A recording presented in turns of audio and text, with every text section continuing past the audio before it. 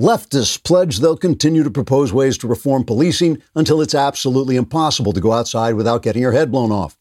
Leftists say the police are hindering the activities of useful community organizations like the Crips and the Bloods, who give young men something to occupy their time, like drive-by shootings and other drive-by shootings.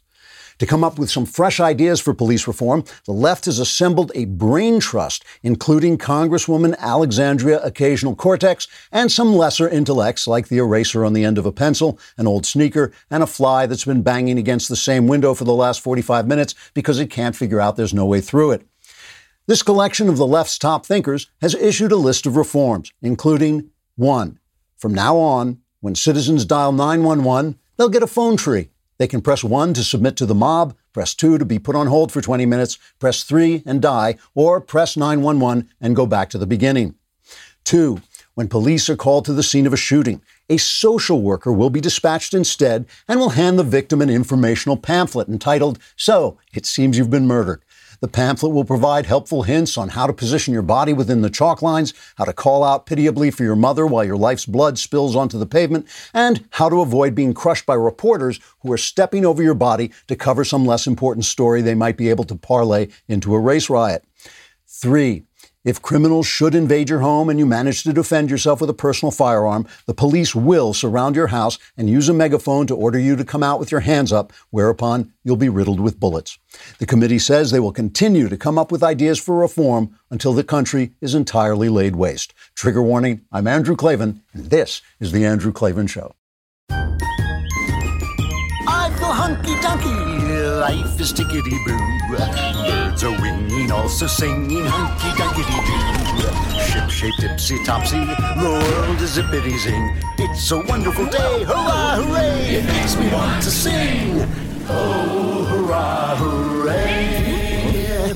Oh, hooray, hurrah! All right, we are back among you, bringing you tomorrow's news today. And boy, are we ever. We're bringing you news. The news that's going on now is stuff we've been reporting on for 2 and 3 years. So if you want to keep up with us, go over to the Andrew Klavan YouTube channel and subscribe. It's where you can get all my openings unedited.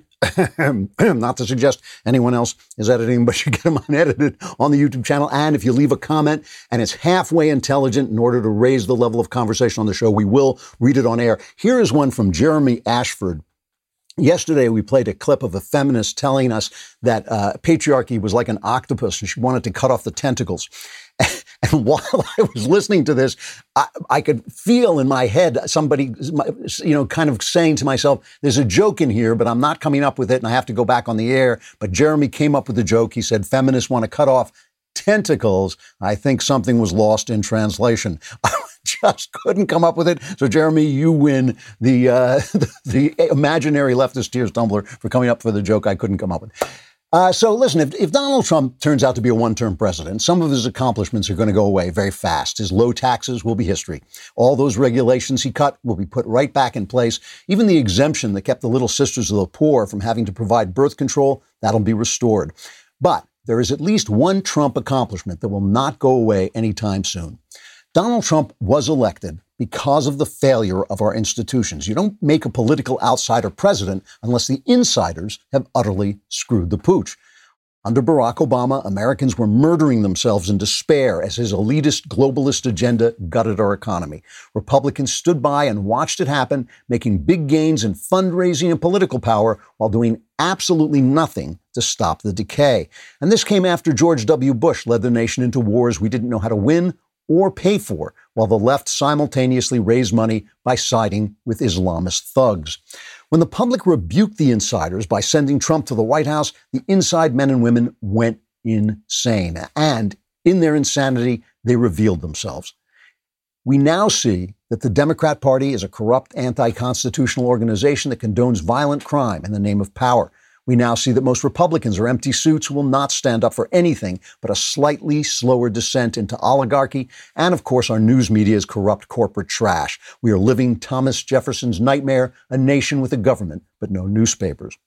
Whether Trump wins or loses, and I think things look tough now, but I have no way despaired, but whether he wins or loses, I think we understand now this is not really a fight between right and left. Reasonable people on both sides can get along and move forward together. This is a battle between an entrenched elite and a free people, and they divide left and right in order to keep us separate so we can't come after them together. That revelation is the Trump presidency's essential gift to America. And we have to remember the truth of that as the future unfolds and as the fight continues. One of the fights you should be fighting is to keep your identity from getting stolen. Because let me tell you, I know people who've had their identity getting stolen, and it will upend your life. It is really a mess. But LifeLock can help. These are turbulent times. Fraudsters love it. Cybersecurity researchers are warning that cyber criminals are sending emails that include Black Lives Matter in the subject line in an effort to install malware on victims' computers. If any curious party clicks on the file attached to the email, it ends up installing a dangerous Microsoft Windows malware known as TrickBot. Every day we put our information at risk on the internet. You could miss certain identity threats by just monitoring your credit.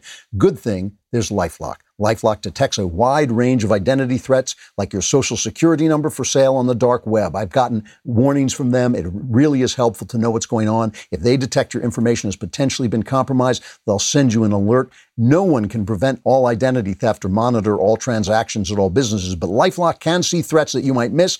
Join now and save up to 25% off your first year. Go to LifeLock.com/Klavan. That's LifeLock.com/Klavan for 25% off. If your identity is stolen, one of their specialists will arrive at your house and explain to you how you spell Klavan. I just made that up, but it's Klavan. There are no E's in Klavan.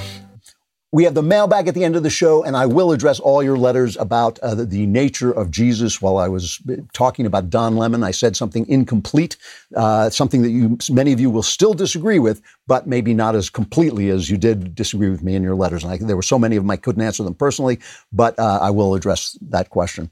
The other thing I want to just say this is kind of on topic, actually. I was told yesterday that a number of people actually unsubscribed from the show because they were so angry I allowed the expert poll watcher, Henry Olson, to come on and talk about his gloomy prediction of how Trump is doing. He thinks Trump is really doing badly according to his readings of the polls. And I have to admit, this actually bothered me. Most things don't bother me at all anymore, but I was bothered not by losing the audience. You're going to lose audiences. That's a hazard of speaking your mind. But I was bothered that people who listen to this program, because I consider the listeners to this program to be the creme de la creme, the best of the best, the number one and the top of the heap, right? I consider you guys to be the smartest people in America because why? Because you're listening to this program, right? But suddenly, when you do that, you're acting just like the leftists, unable to listen to anything but an opinion that confirms your own opinion, right? And whatever else Olson is, he's not a partisan hack. He's a very smart guy and a very honest guy. He calls them as he sees them. So, I don't see why you can't listen to him and make up your own mind. If you want to be small-minded, if you want to make it so you can only listen to your own thoughts read back to you, read the New York Times. Become a leftist and read the New York Times. That's the way it works. See, this is the thing about the conservatives that from the very beginning, my very awakening to the fact that I was a conservative has bothered me.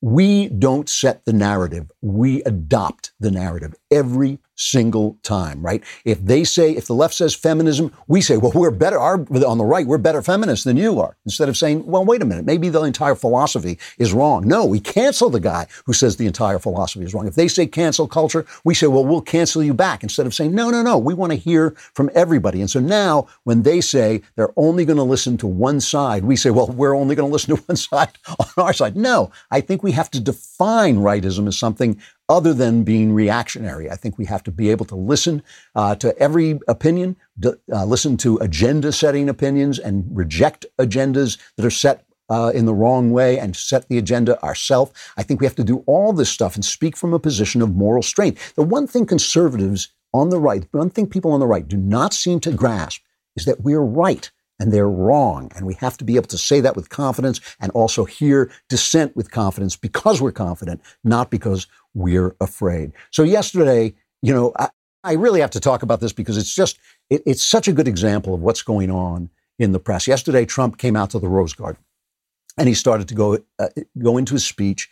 And the joke is, there used to be this thing they would call the Rose Garden strategy. And the Rose Garden strategy is where the president comes out and he does things that only the president can do. So he makes his opponent look weak and irrelevant, right?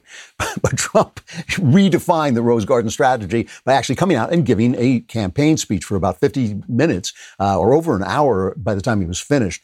He went after Biden, and he went after Biden's policies, his new policies that he's announced that are he is talking about something like $7 trillion in leftist spending. And you can say, well, the right has been spending like a drunken sailor for years. And that's absolutely true. We've been completely irresponsible. We've lost all authority on the question of fiscal responsibility. That's true. But the left spending is doubly bad because it not only spends on things that shouldn't be spent on, it also just sucks all the power and money out of the room from the entrepreneurs who want to build something new. So let's hear something about what Trump said about Biden. Let's take the one from 11, just a kind of montage of what he was saying. Biden was here for 47 years. 8 years, the last 8 years, not long ago, as vice president, he said, 1 in 5 miles of our highways are still in poor condition. Well, we're doing a good job on highways, but why didn't he fix them? Tens of thousands of bridges are in disrepair and on the verge of collapse. Well, it's probably not a right number, but we have bridges that should have been fixed. Why didn't he fix them? High-speed broadband. We want high-speed broadband. Well, why didn't he get it? 3 years ago is not a long time.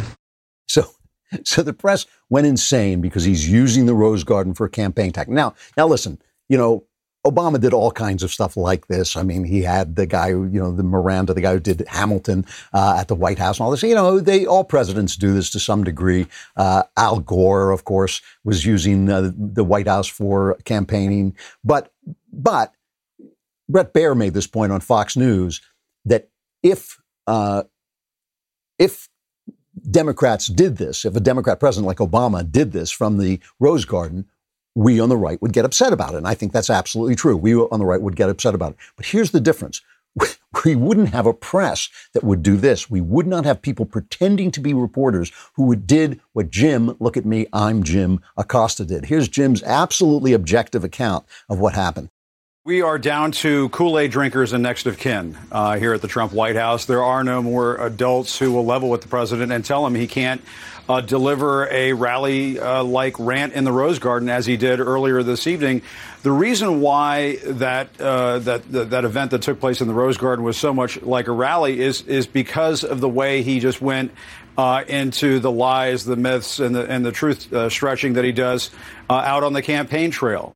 So while it's true that we on the right would have attacked Obama and said essentially what Jim, look at me, I'm Jim Acosta said, we wouldn't have Jim, look at me, I'm Jim Acosta on CNN saying those things because he's a partisan hack. It is one thing for Democrats and Republicans to go after one another. That's what they're supposed to do. That's democratic politics. You're supposed to fight it out, and each one's supposed to go to fight your corner. But Jim, look at me, I'm Jim Acosta, and his crappy station, CNN, should be refereeing that fight, not throwing punches in that fight. And that's what Jim, look at me, I'm Jim Acosta, doesn't understand about what his job is. I mean, maybe he does understand it and he doesn't care because he's just a liar. But this is the thing, that this is the important thing. And when I was talking to Senator Ted Cruz yesterday, and he said, we're very bad at narrative, this is part of the problem. We're not just bad at narrative, we're bad at constructing things that will put forward our narrative and fighting back. And instead, we've got this horrible CNN, which is just let's take a look at the coverage. Let me just show you the coverage, a little montage of the coverage from CNN of Trump's press conference. Just play that montage. How badly is he failing right now in dealing with this spiraling crisis? He's doing terribly. I mean, the president gets an F in terms of the handling of this global pandemic. You see in some of these states across the country, the cases are going up. He was rambling all over the place, not expressing coherent thoughts for the most part. And then secondly, he avoided the issue that is convulsing the country right now, which is the coronavirus. This has now been in the United States for half of a year. And the president has not shown any indication in the last few days that he's got a plan for ameliorating this brush fire. So this is, to me, this is really interesting. I mean, now that we see this, and I've harped on this a lot, but it's worth talking about. Now that we see that, for instance, the hysteria, the utter hysteria about Christine Blasey Ford when she attacked Brett Kavanaugh, the utter hysteria about that suddenly vanished when Tara Reade said that Joe Biden had digitally raped her.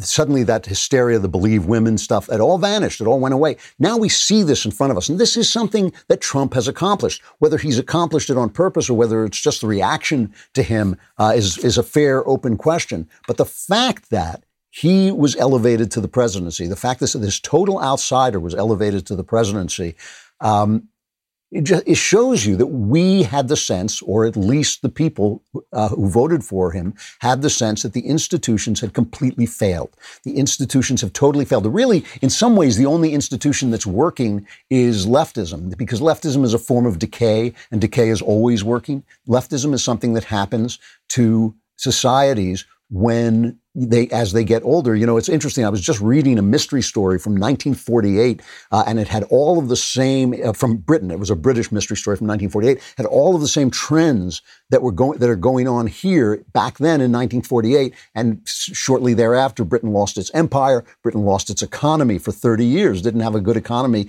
after the war, not because the Germans had created so much damage, but because they went socialist, because they went left, and it really destroyed their economy until Margaret Thatcher really hobbled the unions a little bit and started to bring it back. So these are, the left always works because the left is downhill.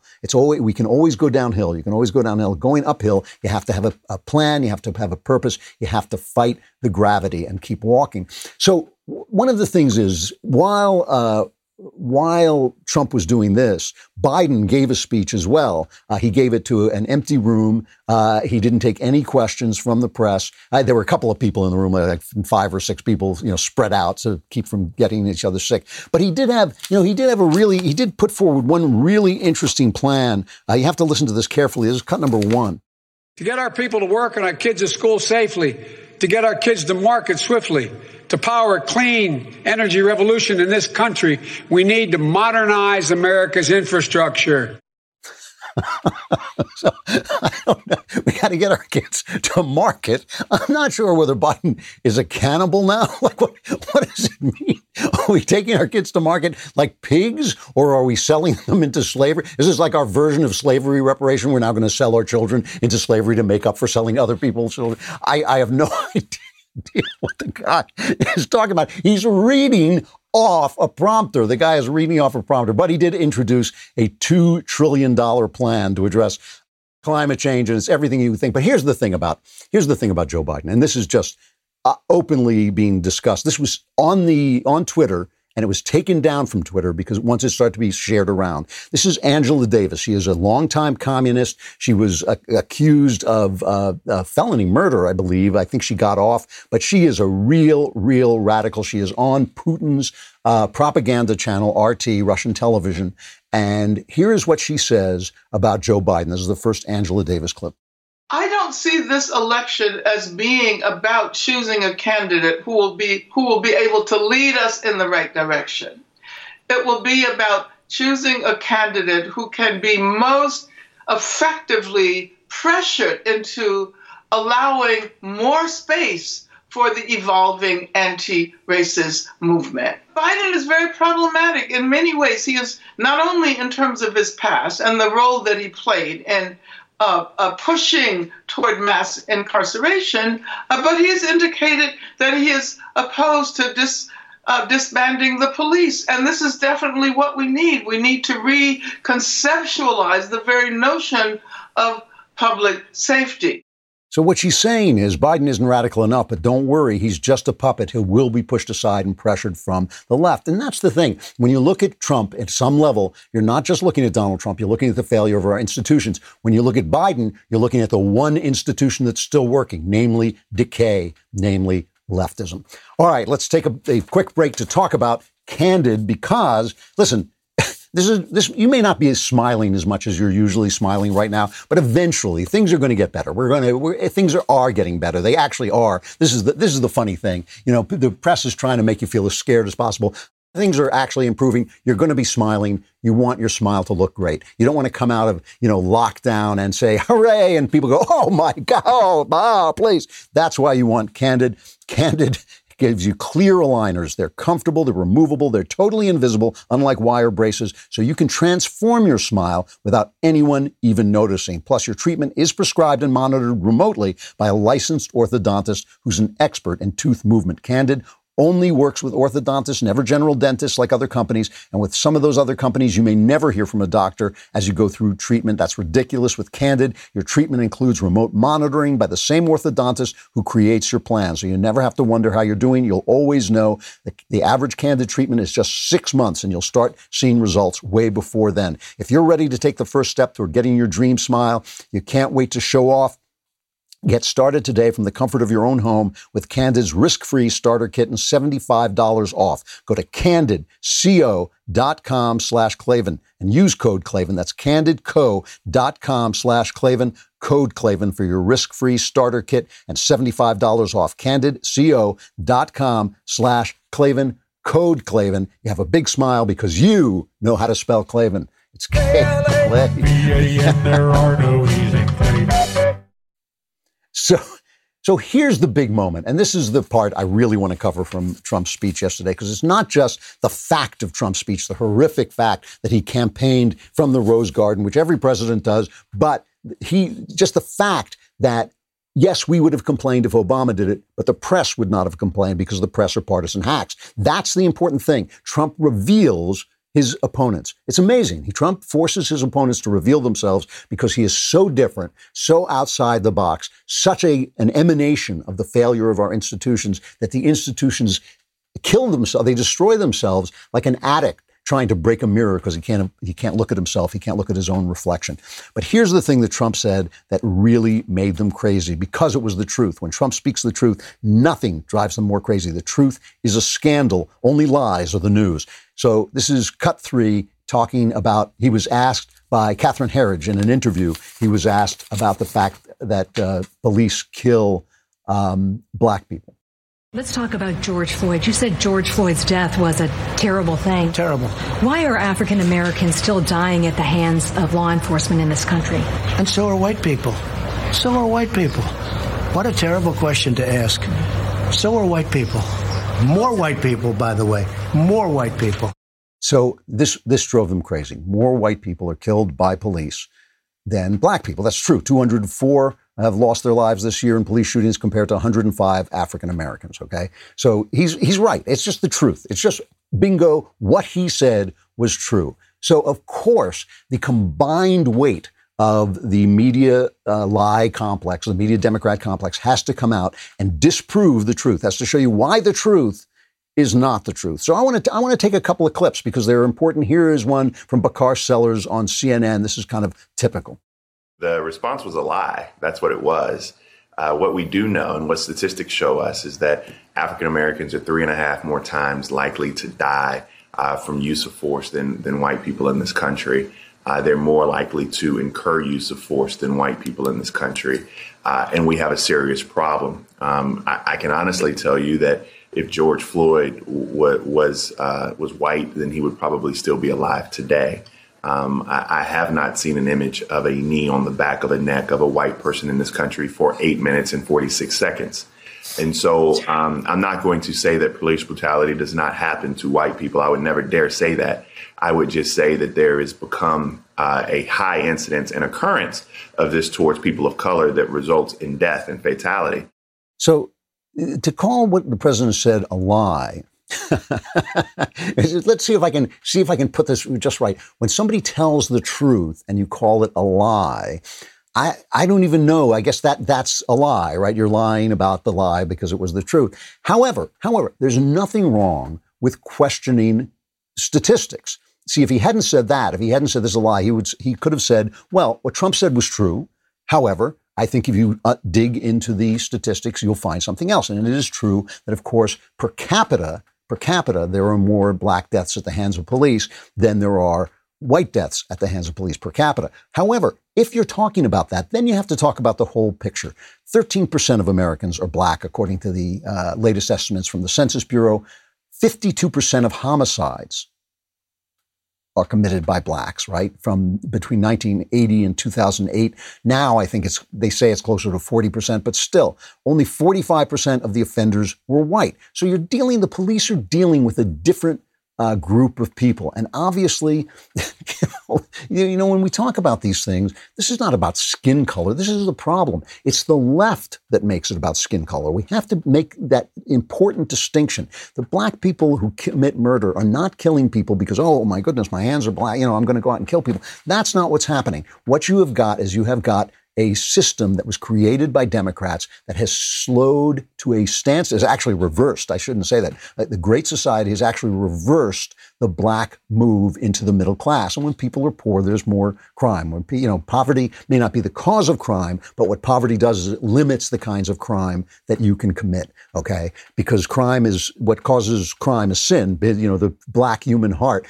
the twisted human heart, is what causes crime. People in Wall Street commit crimes, but they don't commit crimes with guns as often because they have ways of committing safer crimes. So that's why you get more violent crime, I think, from poverty, during poverty. But this is the problem. When you start to put things in terms of race on one side, you can't stop on the other side. I went in and I Googled this subject. And of course, the first thing that comes up is all the left-wing opinions. And the left says, well, when these right-wing racists, these white supremacists start talking about crime, it's just straight up racism because they start to say, well, black people commit more crime, but they don't take poverty into account. Hey, I'm perfectly willing to take anything into account, but that's not what you're doing. What you're doing is essentially assuming that the police are racist when they kill more black people per capita, instead of saying, well, per capita, there's more crime. The police are called out to this more crime. There's this system that they use. It's called begging the question. Not everybody knows what begging the question means, but what begging the question means is it means skipping over the proof of your assertion. It means leaving your assertion in place. So, for instance, when you hear newsmen say, "Oh, the protesters are out there protesting racial justice, and maybe they'll spread the Chinese flu, but they're protesting for racial justice," well, that's begging the question, right? We don't know if they're protesting for racial justice. They say they're protesting to destroy the American family and to install Marxism. That's what a lot of them say. The founders of that BLM movement, that's what they say. So are they protesting for racial justice or are they protesting for a fantasy? We don't know. When they say systemic racism, there's systemic racism.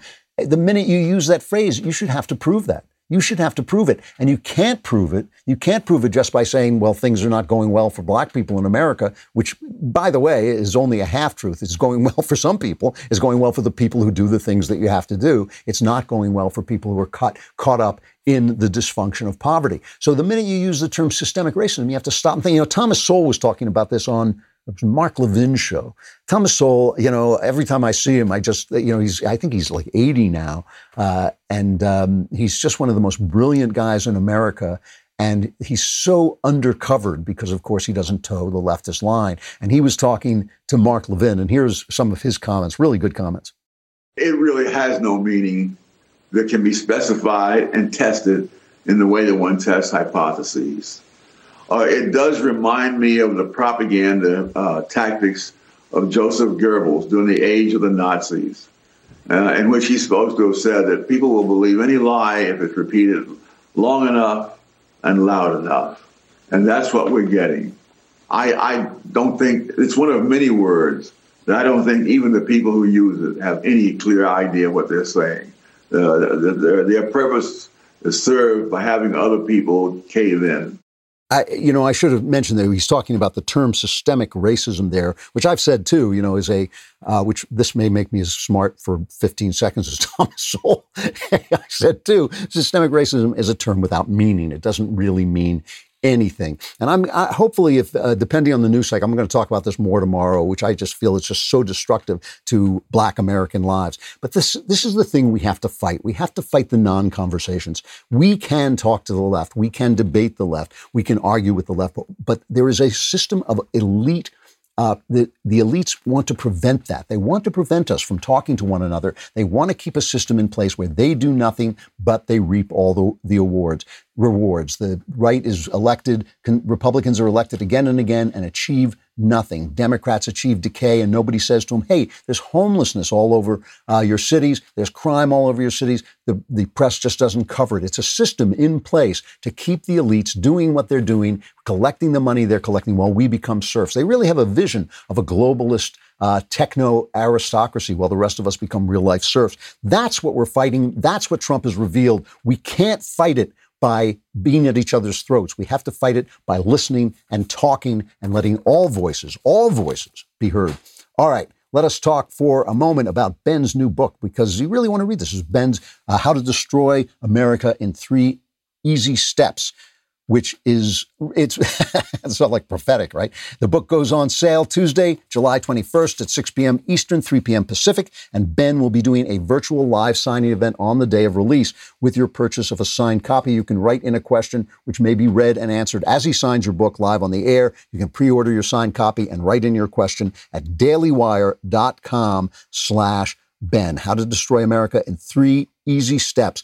Talks about the 2 different worldviews that are struggling right now, the one that will bring us together and the one that is clearly tearing us apart. So go to dailywire.com/Ben to order your signed copy and join Ben's live signing on Tuesday, July 21st. You want to be, obviously, a subscriber to the Daily Wire because you want to be in the mailbag, you want to get to ask questions. But if you can't afford the all access, membership, the high tier one, because you're just that incredibly cheap that you want to feed your children or pay your rent or something like this. If you want to get the Reader's Pass, when you can't get the real story, you have to go outside the narrative and get the facts. And that's why you want to get a Reader's Pass from dailywire.com. You'll get access to exclusive op-eds from us, your podcast hosts, as well as guest writers and in-depth analysis from our Daily Wire reporters on top of our regular breaking news. Hey, they even advertised my article today. I didn't even know. Those medical experts now believe Joe Biden's election will completely cure coronavirus. That was mine, except I said Chinese flu. The membership tier is already a bargain at $3 a month, but if you join today, you get your first month for 99 cents. So go to dailywire.com and subscribe. The mailbag is coming up. All your problems will be solved.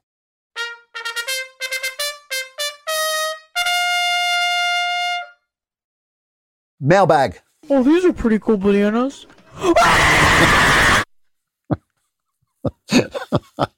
Don't ask me. I have no idea. I've lost control of my own show. So I was talking about Don Lemon, and Don Lemon said Jesus Christ was not perfect in this world, and he was just babbling. He was dithering about, I have no idea what he was talking about. Neither did he.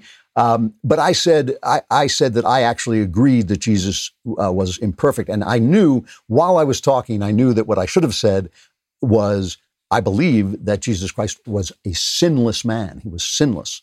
But that's not the same thing as imperfect. And so a lot of people wrote to me, how can you say he's not perfect when here it says right in the Bible he was sinless. And absolutely true. Now, the word sinless, the word sin in Greek, in the original language that we have the New Testament in, means missing the target, means to miss the target. And so to be sinless is to never miss the target. And that is what we believe about Jesus, that he never missed the target. He fulfilled his mission and who he was meant to be and who he was made to be. And that is when, in the phrase that he says, be perfect like your Father in heaven is perfect, the Greek word there is not perfect the way we use perfect and the way I was using perfect. It means to fulfill who you are. And that's why your Father, the God in heaven, always fulfills who he is, and you should fulfill who you are, who God made you to be. And that all of that stuff we agree on. Where I disagree with some theologians, but not all. I mean, a lot of theologians are on my side in this, is I believe that Jesus was fully a human being. And in being fully a human being, had to develop as a human being. So for instance, I don't believe as a baby, Jesus had all the knowledge that he had as an adult. I believe that Jesus came into a knowledge of who he was, and most especially of who we are and what that meant for him. So that is my belief that a lot of people disagree with, but it is my reading of the Gospels. And I'm not alone in this. And there are many signs of Jesus being human, which means to be not perfect. God in heaven is perfect. I offhandedly quoted him saying, "Why do you call me good? Only God is good." Many people think this is coded language for Jesus saying that he is God. That's not what I believe. I believe that Jesus makes distinctions between God the Son and God the Father, as for instance, when he says, "No one knows when the end of days will come, not even the Son knows, only God the Father knows." And so there's something that Jesus doesn't know. So he's imperfect, right? Like all human beings. He's tempted in the desert, and the epistle to the Hebrews says Jesus is tempted in every way that we are. He is tempted in every way that we are, except without sin. So he doesn't fall into the temptation. I don't believe God the Father is even in the business of sin. Jesus is subject to death. God the Father is not subject to death. So there are things about Jesus that are imperfect, and that's what I was talking about. And I was especially thinking about in the Garden of Gethsemane when he falls in terror at his prospective death. He sweats blood, and he says, "My heart is troubled," and he calls out to God to get him off the hook, but says, I will fulfill my purpose, so he will be perfect in that sense. I will fulfill my purpose, but he begs to be let off the hook. That's human. That's his full humanity. And I have a very strong feeling about this, that when we are super pious and we deny him his humanity, we're denying his purpose in coming among us. So that's what I was talking about. I was not talking about sin, obviously. I agreed with you there. But some people read things differently and think he's always in control. He's always kind of just acting out things. He's not really terrified. I don't believe that at all. I believe he was fully a human being, and as such, is not perfect in that sense of the word. Just being subject to death is imperfect, and imperfect perfection as far as I'm concerned, especially if it's me. In my being subject to death, I believe that's a complete imperfection. All right, let us take a look at some questions. Let's begin with, we said we'll take some video questions. A lot of the video questions, I got to tell you, are too long. You got to keep them under a minute or we can't use them because we don't always have time to edit them down. But here was one that was under a minute from Erin, a singing video, I guess her twins.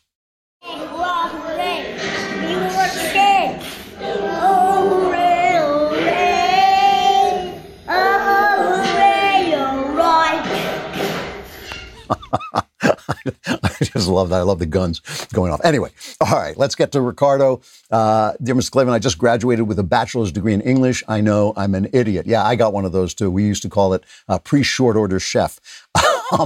But I'm genuinely interested in journalism. I'd like to improve my writing while I'm submitting op-eds to the local paper and school. The professors were pretty split about how to become a better writer. One side said it came from reading a lot of good stuff, and the other side said it came from constantly drafting and redrafting your own work. Which side do you tend to lean toward, and what course of action would you recommend for me as I start this perilous journey into a godforsaken industry?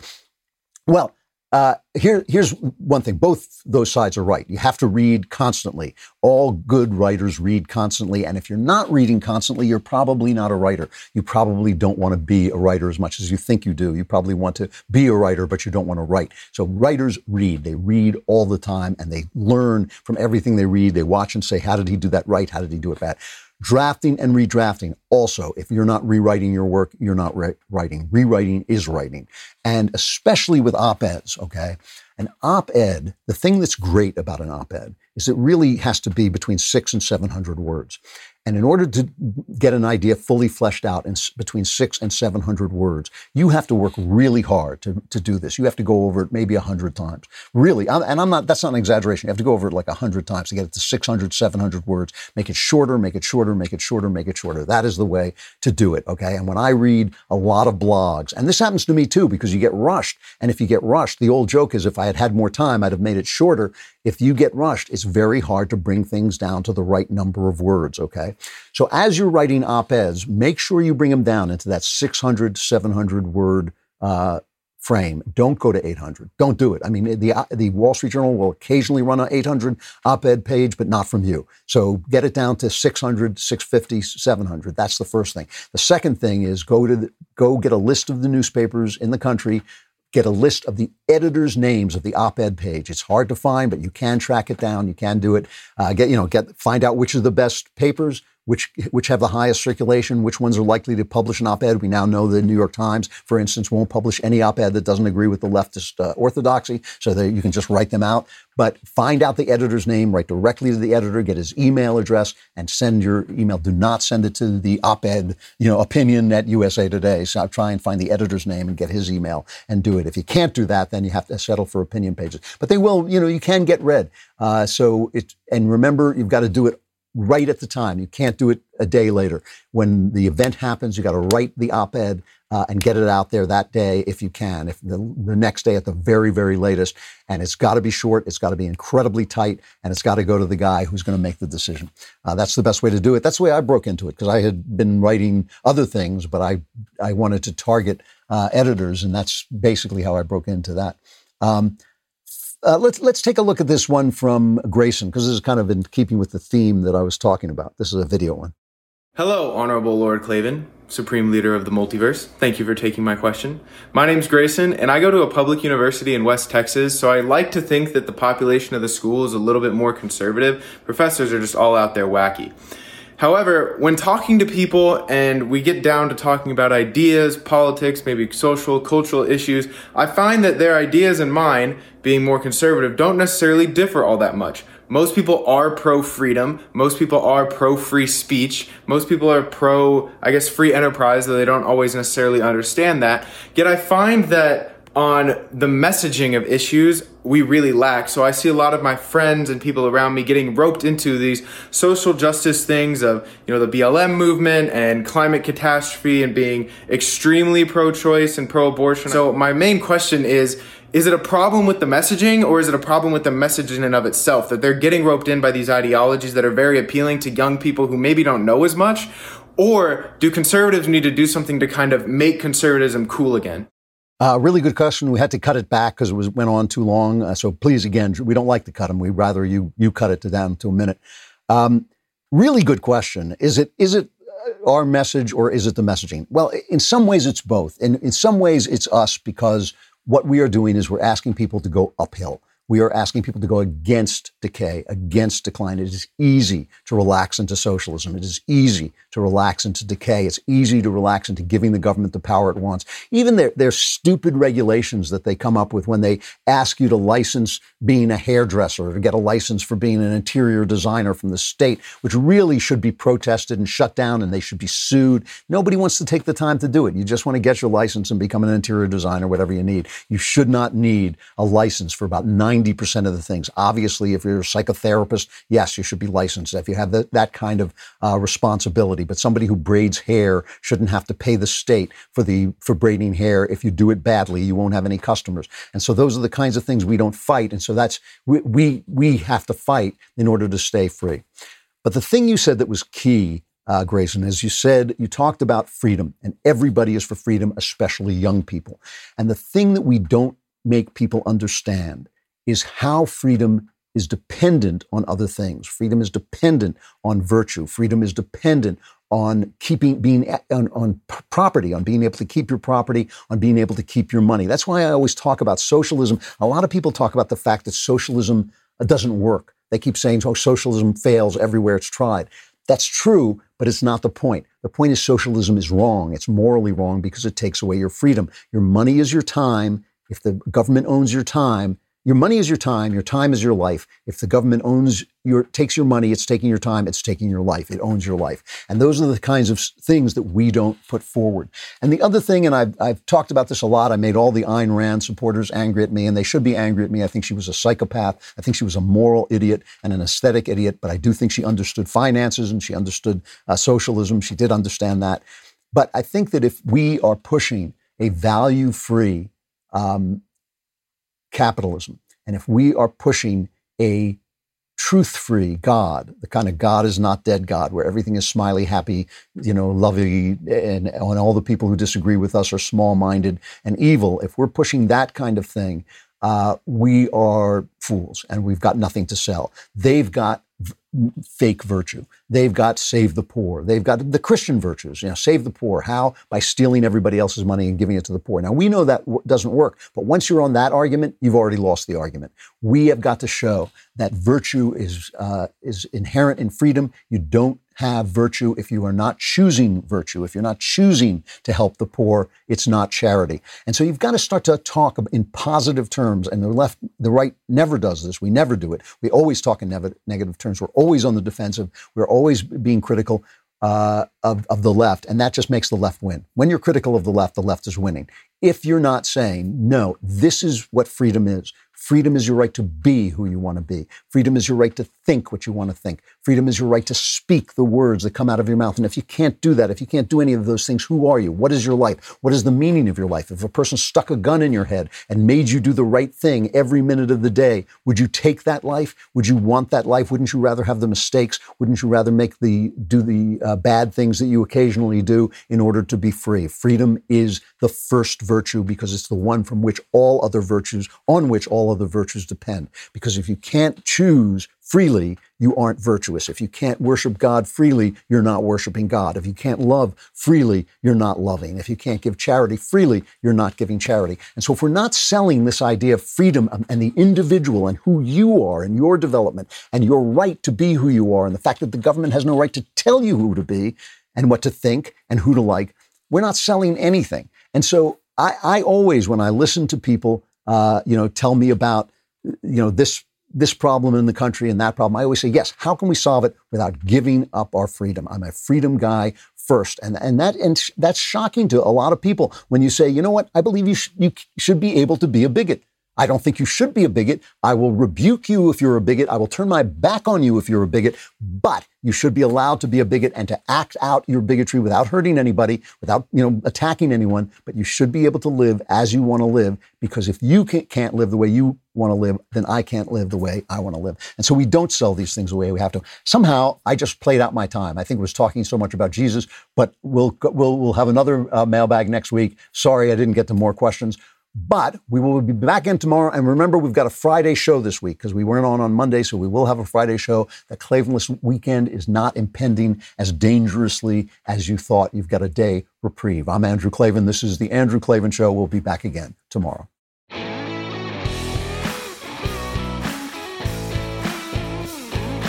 Hey, if you enjoyed this episode, don't forget to subscribe. And if you want to help spread the word, give us a 5-star review and also tell your friends to subscribe too. We're available on Apple Podcasts, on Spotify, wherever you listen to podcasts. Also, be sure to check out the other Daily Wire podcasts, including The Ben Shapiro Show, The Matt Walsh Show, and The Michael Knowles Show. Thanks for listening. The Andrew Klavan Show is produced by Robert Sterling. Executive producer, Jeremy Boring. Technical producer, Austin Stevens. Our supervising producer is Mathis Glover. Assistant director is Pavel Wadowski. Edited by Danny D'Amico. Audio mixed by Robin Fenderson. Hair and makeup, or head and makeup, by Nika Geneva. Animations are by Cynthia Angulo. Production assistants, McKenna Waters and Ryan Love. The Andrew Klavan Show is a Daily Wire production. Copyright Daily Wire 2020. A major liberal writer resigns in disgust from the New York Times. A black celebrity calls white people animals, and the federal government starts killing criminals again. Check it out on The Michael Knowles Show.